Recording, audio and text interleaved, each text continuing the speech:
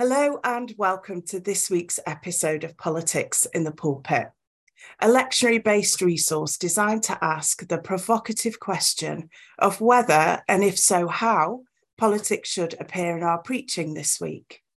My name is Lee Battle and I'm a minister in the United Reformed Church, where I serve in Cardiff in an ecumenical setting. Each week, I am joined by a guest from a different place and space on the pulpit and political landscape. And this week, I am so pleased to introduce to you Holly Adams. Holly is the Evangelism and Contemporary Culture Officer for the Methodist Church. This is a role which brings together her passion for equipping local churches for inclusive evangelism, and her passion for helping Christians speak relevantly into contemporary spaces and issues. And Holly also serves on the leadership team of her local church in Canterbury, where she lives. So thank you so much, Holly, for joining us today. No worries, thank you for having me. That's okay. So politics in the pulpit, I wonder what that means for you.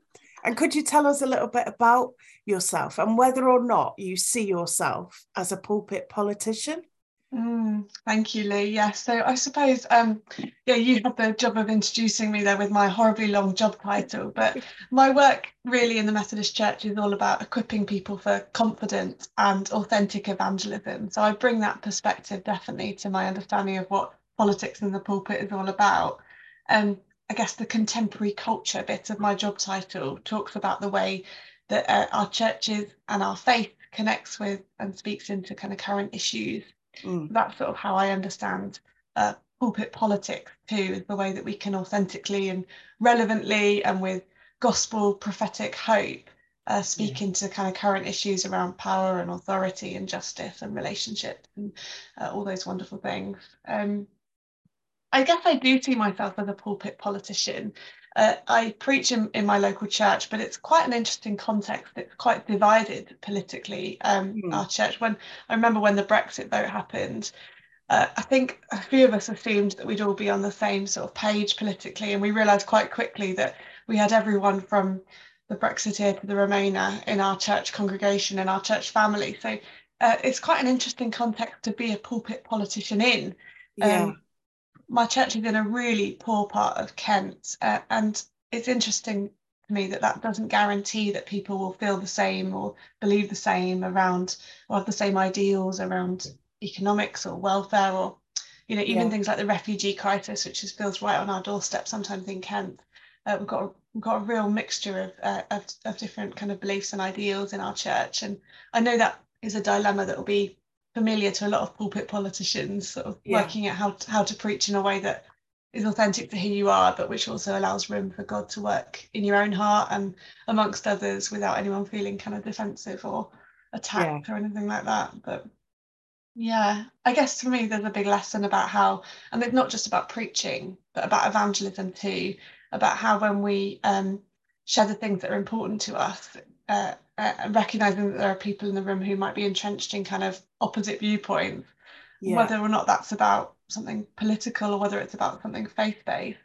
I guess I believe that it's not so much about putting across an argument that sometimes might just root us more in our existing opinions and divide us even more from the others around us, but that actually the answer is always to meaningfully connect with others through relationships. So whether that's kind of vulnerably sharing of ourselves in the pulpit, or whether it's making space to listen properly to others, for them to share, making space for others to share vulnerably in evangelism. I think for me that's the connecting piece here, is how do we meaningfully make space for engaging with other people who are different to us, whether it's preaching or evangelism or whatever it is, and how does that allow God to do work within us and within others around us. I think you pick up a really important point about how suddenly with Brexit, suddenly there was that divide, like really openly in lots of our congregations, whereas like you, I think many people had assumptions of which particular like side people would be on, and it really has entrenched us. And I think you pick up that really important point about sharing the vulnerability, and that in that is the pathway to connection. Absolutely. And without that, it stays in political arguments. Whereas I think if people understand your story, where you're coming from, how you reflect the Bible through that, how you understand the Bible through that, that can build a pathway to connection. Absolutely. In and across some really difficult spaces. I think that's challenging, isn't it? Sorry, because sometimes when you're in a pulpit or like preaching in a preaching capacity, it can feel very one way. So I think it's really important when you're preaching or when you're amongst others who might feel differently to you, to make space for some of that real conversation to happen. I guess that's yeah, and it's a lot of pressure as well. It is a lot of pressure to stand up and preach something that's authentic to you in a space that's divided. That feels very, very vulnerable to start off with in the beginning, and how we then do that in such a way where you hope and pray it's not going to create more division, but you go in not actually knowing whether that's going to be the case. It's such a leap of faith at times. It really is. Yeah. So this week, our colleagues from JPIT have given us a little roundup of the things we might want to be aware of and keeping our eye on. And so for this week, Parliament is back in full session this week. And so they're out of the party season and back into Parliament. And so that will be interesting, given how tumultuous the last couple of weeks have been. We have the ongoing economic uncertainty. We have the ongoing war in Ukraine. There's been strikes in Kiev this morning. And church dates that might be relevant to us is it's Black History Month in October. It is Prisons Week on the 9th to the 15th of October. We have upcoming as well the Week of Prayer for World Peace, the Challenge Poverty Week in England and Wales. And on the 18th of October, it's Anti-Slavery Day. So with all this in mind, our metaphorical newspapers in one hand, let's open our Bibles. And so I wonder, Holly, if there was a particular passage or theme or question that's jumped out this week that you would like us to start with?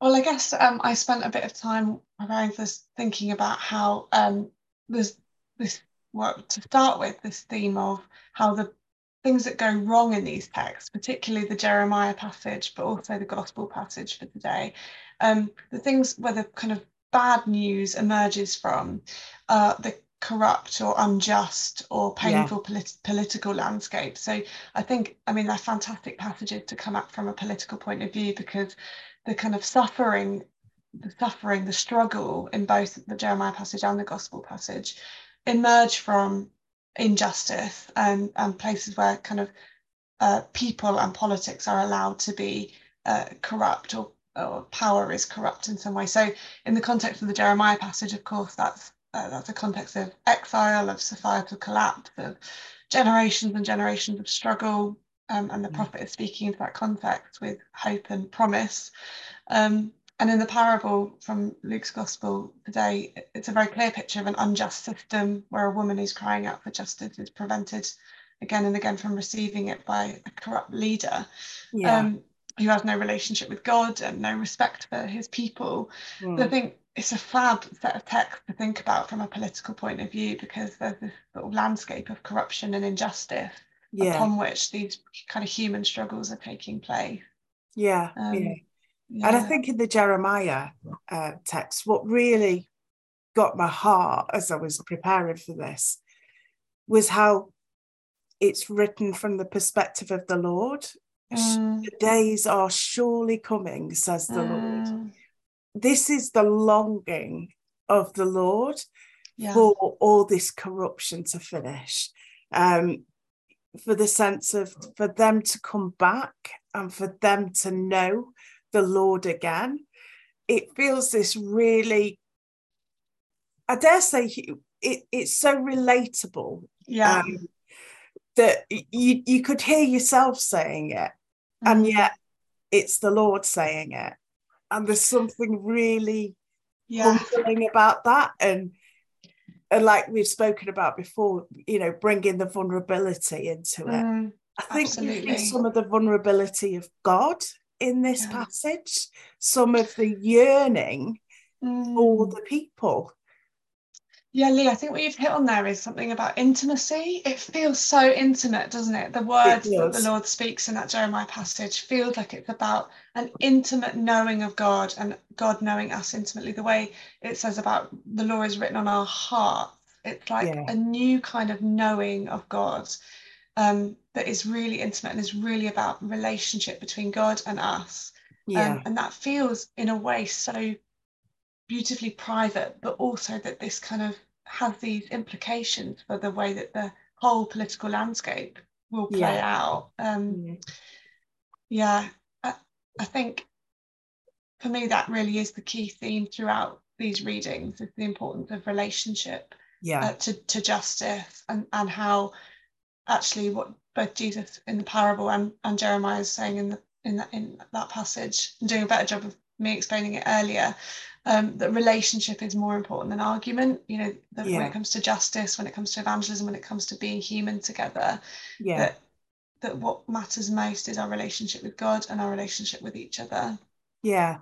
And I think there's a real sense, I don't know how you felt about it, but a real sense of weariness Mm, about how long this has gone on yeah, for, about how distant the relationship between the Lord and his people has, how distant that's become, how long it's gone on, and just this real weariness to start to make back a relationship that is not based on what's gone before, but mm, based upon the ending of that, and how then we begin again after such mm, division, such pain, such mm, suffering.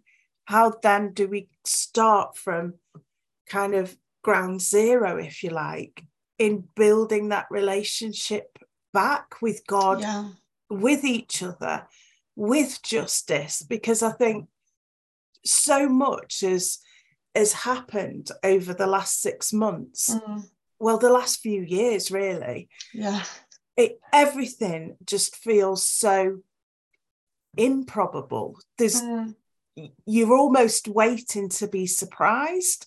yeah, There's no sense of stability. There's no sense of thinking, well, this will probably happen, mm, because we can't trust in the same way, I don't mm, think, as we've been able to as people in our country, in our relationships, because of the divisions.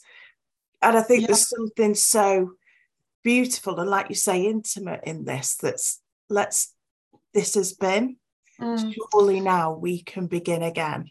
yeah. I think you've hit on a few things there, Lee. Partly the connection between the three of the passages for this lectionary week about the theme of persistence, and Yeah. how, in the Jeremiah passage, like you say, weariness has been, they've been waiting for these promises to be fulfilled for so long. And also with the gospel reading with the parable, this woman who's been crying out for justice again and again and again. Yeah. And also in the letter Paul addressed to Timothy about kind of how when we share the good news, it requires persistence of us as well, and patience, and Yeah. this theme of waiting for God Mm. to fulfill the promises that God's promised us. But Mm. I think that for me is so much about hope and about living in a way that expects that to happen. And you talked a bit there about how after the years that we've had, now, it's very hard to live in that way. But I think that's kind of what we're called to do as Christians, is to live in a way that models hope.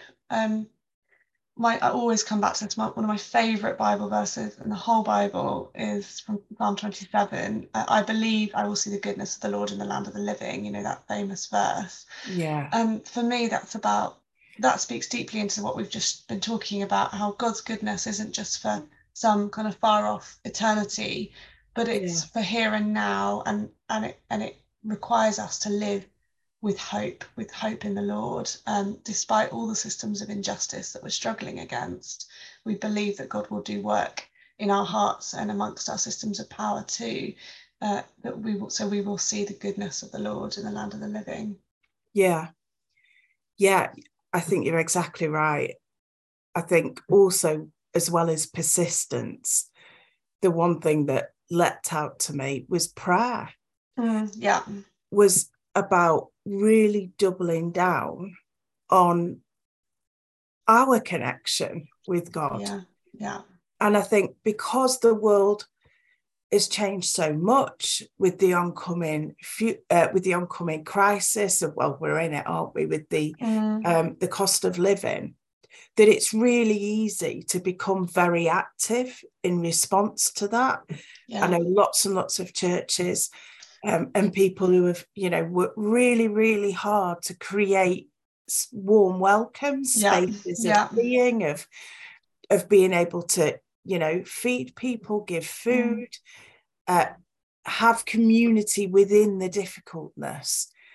That when you're that forward focused, and when there's so much, in a sense, to physically do, that the prayer thing often might come at the end of the day and at the beginning of the day. Lord, help me with my day. I've got so much to do. I think we're called here to go, actually, no, prayer is key in this. And so often people go, oh, I can't, certainly older people in the congregations that I've worked with, there's nothing I can do, there's nothing I can give. And you can pray. And that is the foundation of it. Absolutely. I definitely agree that these readings are a reminder about kind of the importance of prayer and persistence of prayer, and how that is like the bedrock of our relationship with God.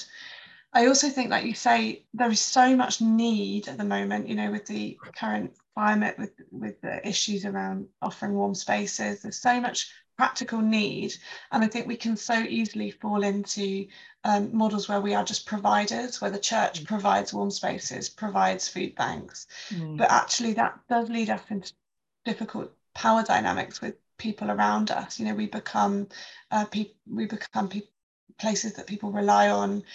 We become places of power. Our buildings become places of power because we've got stuff that other people need. That kind of really problematic power dynamic. And I think some of the texts today remind us, in the Jeremiah passage, I know Walter Brueggemann talks about how this new covenant is one of solidarity, where the separation between the people and God is finally overcome. And God identifies as their God, and people identify as God's people.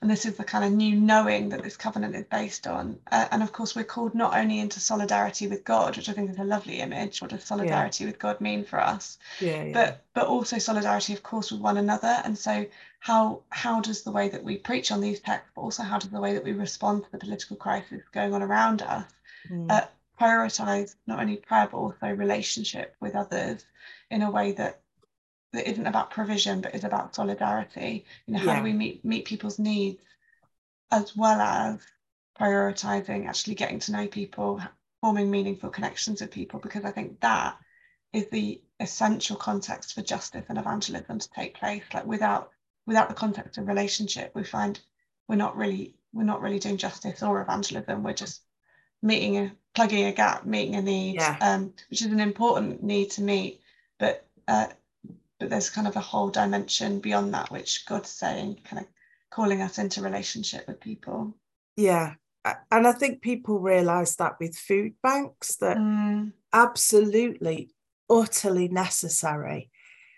But when, after you've set them up, you've done them, ultimately we're a sticking plaster. We're not managing to engage as energetically, this is only in my experience, as energetically with the systems that have created the need for food banks. And I think we are really at risk of doing this again with the warm spaces. But it feels like it's happened so quickly that there's almost a very obvious response to this need. But you're right in doing that. Because of the speed of it, we're not engaging fully with other people's autonomy and the sense of what is it in this community that could be helpful? How can you take ownership? How can we collaborate? And I think that we're in that real situation again where we might end up falling into that because it's so, the need is so big, and it feels so hard to everybody. There is that sense, I think, with food banks, often there was a separation. If you didn't need to use one, that perhaps you couldn't quite understand it. Whereas we all understand, we are all affected by this. We will have various different experiences of it, but the cost of living rise, it is going to affect us all to various degrees, and we're all, in a sense, I think, in need with it. I think you raised a really great point there about recognizing our own neediness. None of us are set apart from in different ways from need. We all have different needs, not least our need for God to be at work in our lives. But also, I think you made a point there about how do we empower others to kind of to recognize our own agency. So how do we come alongside people in solidarity rather than doing to people or providing for people? And I think that really is a theme in the Jeremiah text from today as well, because God writing God's law on people's hearts is a really empowering thing, rather than the law being contained in a super holy place on the Ark of the Covenant. The law is engraved on everybody's hearts, each and every person. And that's a really radical vision of kind of a world where political authority is the possession of everyone. And it's kind of, we have that intimately connected to each of us. So I think that's a really radical kind of vision of God, what God's law is. It's not something that privileged people have access to, and that God can be accessed by privileged people with the right knowledge and mediation, but actually all of us have access to God and to God's law in our hearts. I think that's so empowering as a model of what would that look like for the way that we do justice today. You recognize that each and every person, especially people with lived experience of poverty or vulnerability, have something so important to contribute to the way that we respond to these issues. And to bring in Timothy to that, there is also within that the sense of God placing the law on our heart, but also this weariness of wanting change, that this is something new. But then back in Timothy, as we've heard several times over the last few weeks, Paul speaking about his suffering, there is this list at the end of always being sober, to endure suffering, to do the work of an evangelist, to carry your ministry out fully. And that acknowledges so much of our lived experience as Christians, as people, but also acknowledges that we all feel these things differently and at various different times, and that suffering is part of our life as much as hope is too. And for me, I was thinking about it and how I pray during times of suffering.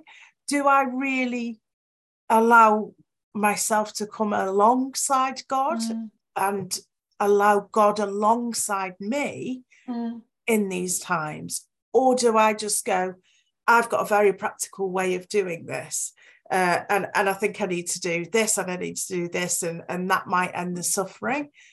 And yet, time after time, we're taught that to sit in that suffering, I read somewhere this morning, to hang yourself on the cross, to hang yourself on a hanging Jesus, that afterwards comes peace, that afterwards comes this hope. Yeah. And that's a really, I think, beautiful thing to hold on to, but it's got to come in prayer. Completely agree. Prayer and relationship, and I keep banging on about it, but like in the times of struggle, you know, when we do come alongside others, whether it's our own struggle, other people's, whether it's, you know, brokenness and division, you know, when it feels uncomfortable, actually the thing, you know, that thing about the goodness of the Lord and the land of the living, it doesn't mean that none of that exists. It means that we recognize God is at work in the midst of all of that chaos, and that we recognize that God is at work in us as much as others, as much as our systems, and that, you know, that question at the end of the gospel of the parable, when it says, when the Son of Man comes, will he find faith on earth? And, you know, throughout the gospel, Jesus has said to people, you have faith, you know, your faith has made you well, whatever. Again and again, we've heard Jesus commend people for their faith in that gospel. So we know that the beginnings of the answer to that question are, yes, like there is faith, but we have to be prepared to find it in the really unexpected places. And I think, you know, partly, you know, you said it, you mentioned earlier, it's Prisons Week this week. How do we choose to see faith? How do we choose to recognize faith in the places that we might not even expect it, you know, rather than amongst our church leaders, amongst the outsiders, the unlovely, the unclean, the vulnerable, the people who we don't easily notice. People in prisons are so invisible to us so much of the time.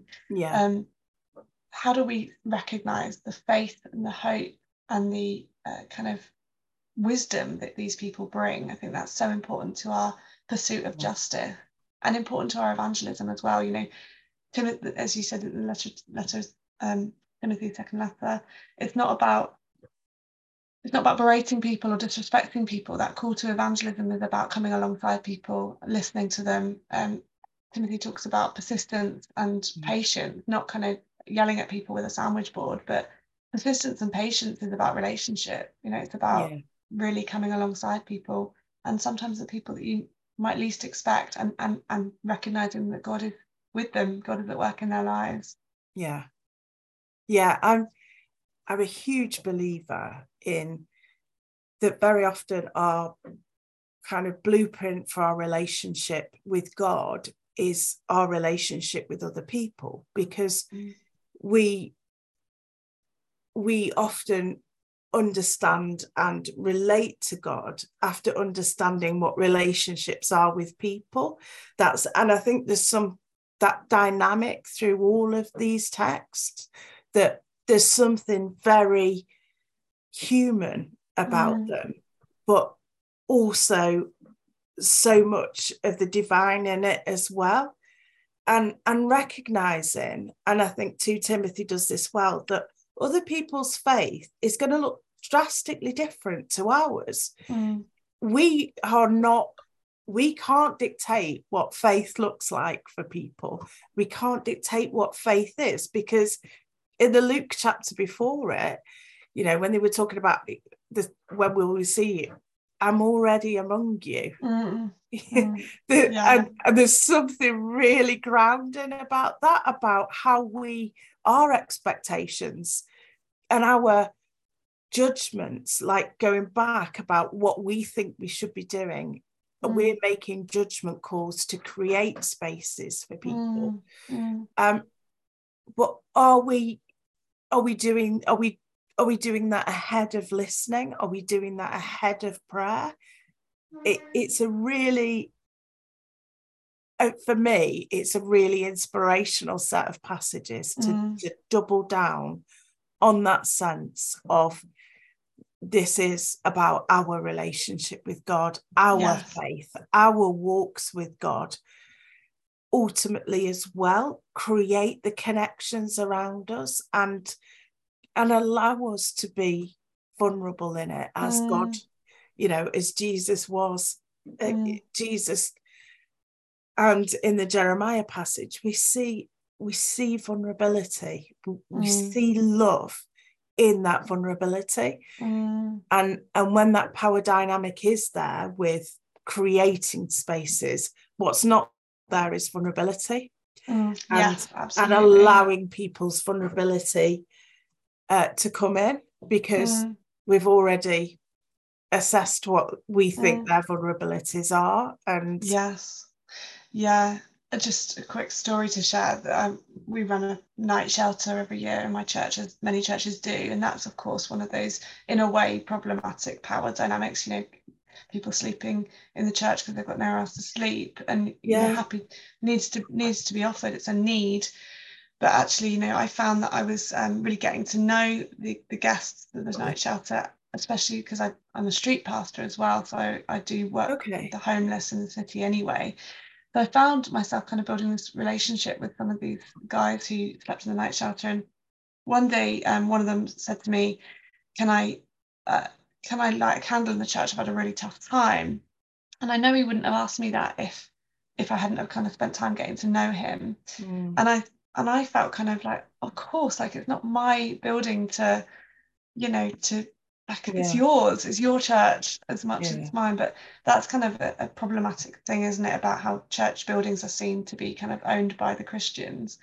Anyway, so we went into the church and he lit this candle, and he said, would you pray for me? And I prayed. I didn't know, I felt so kind of privileged that I was that he was there and he wanted me to be with him. And honestly, we had such an incredible experience of the Holy Spirit in the space. It felt so tangible.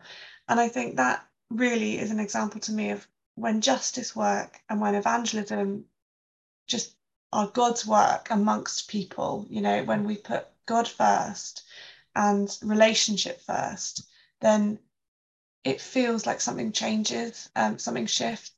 And I think both of the passages we've talked about today really are calling us into both our evangelism and our justice work. How do we put relationship first, relationship with God and relationship with one another, and just see what God does with it, because it will be beautiful. And we can experience some of that in our preaching as well. Like some weeks when you've written a sermon, you absolutely can tangibly feel that the Spirit has been in this, in your fingers on the keyboard. The Spirit has done this. Yet other weeks it's not the same as that. And what creates that difference is often my time and my openness to allowing all of that to come in. It will be reliant upon prayer. How much of my daily devotions have I been doing makes a marked difference to how my week goes and my approach to the week goes. In, am I going under my own steam here? Am I catching myself? And that's a really human thing to do. There's absolutely no judgment in that, because we all wake up late, have to get the kids to school, and before you know it, we're 3 hours into the day and we're just sitting down to speak our first words. It's absolutely just part of life. But it's about also acknowledging that sometimes to really sit and make that space makes our preaching and makes our living and our relationships transformational. So I think I think they're really exciting texts. I think they usher in a real change from the last few weeks. They do usher in this sense of slowing down, of prayer, of understanding relationship with each other and with God. Yes, same. I think there's this, huge, vast landscape in all of them of like corruption and injustice. Yeah. But actually the stories, as you said already, at their heart are about being human and being in relationship with God and what that means and what happens when we work with one another and work with God, and how justice and evangelism happen in that context. I think it's such a beautiful calling into trusting God. Yeah, it is, absolutely. Well, thank you so much, Holly, for coming on and sharing your really beautiful wisdom and reflections with us. And thanks to the rest of you for joining us to ask whether or how we should preach politics in our pulpits this week. If you enjoyed this episode of Politics in the Pulpit, please leave us a review wherever you listen to your podcasts and share this episode with your friends. We really do want to have an ongoing conversation with our listeners, a relationship about talking about how we do faith and politics. So do join in on Twitter at pulpit_politics or using the hashtag Politics in the Pulpit. Or you can find us on our Facebook community, which you can access through the Joint Public Issues Team Facebook page and on their website, jointpublicissues.org.uk. And so the question I'm leaving you with this week: how is your prayer life? How is your relationship with God? Please do let us know your thoughts on that, either on Twitter or on Facebook again. And so let's go into both our politics and our pulpits with this blessing. May you be anointed with God's Spirit as you bring good news to the poor, proclaim release to the captives, help people to see the world truthfully, and let the oppressed go free. Amen.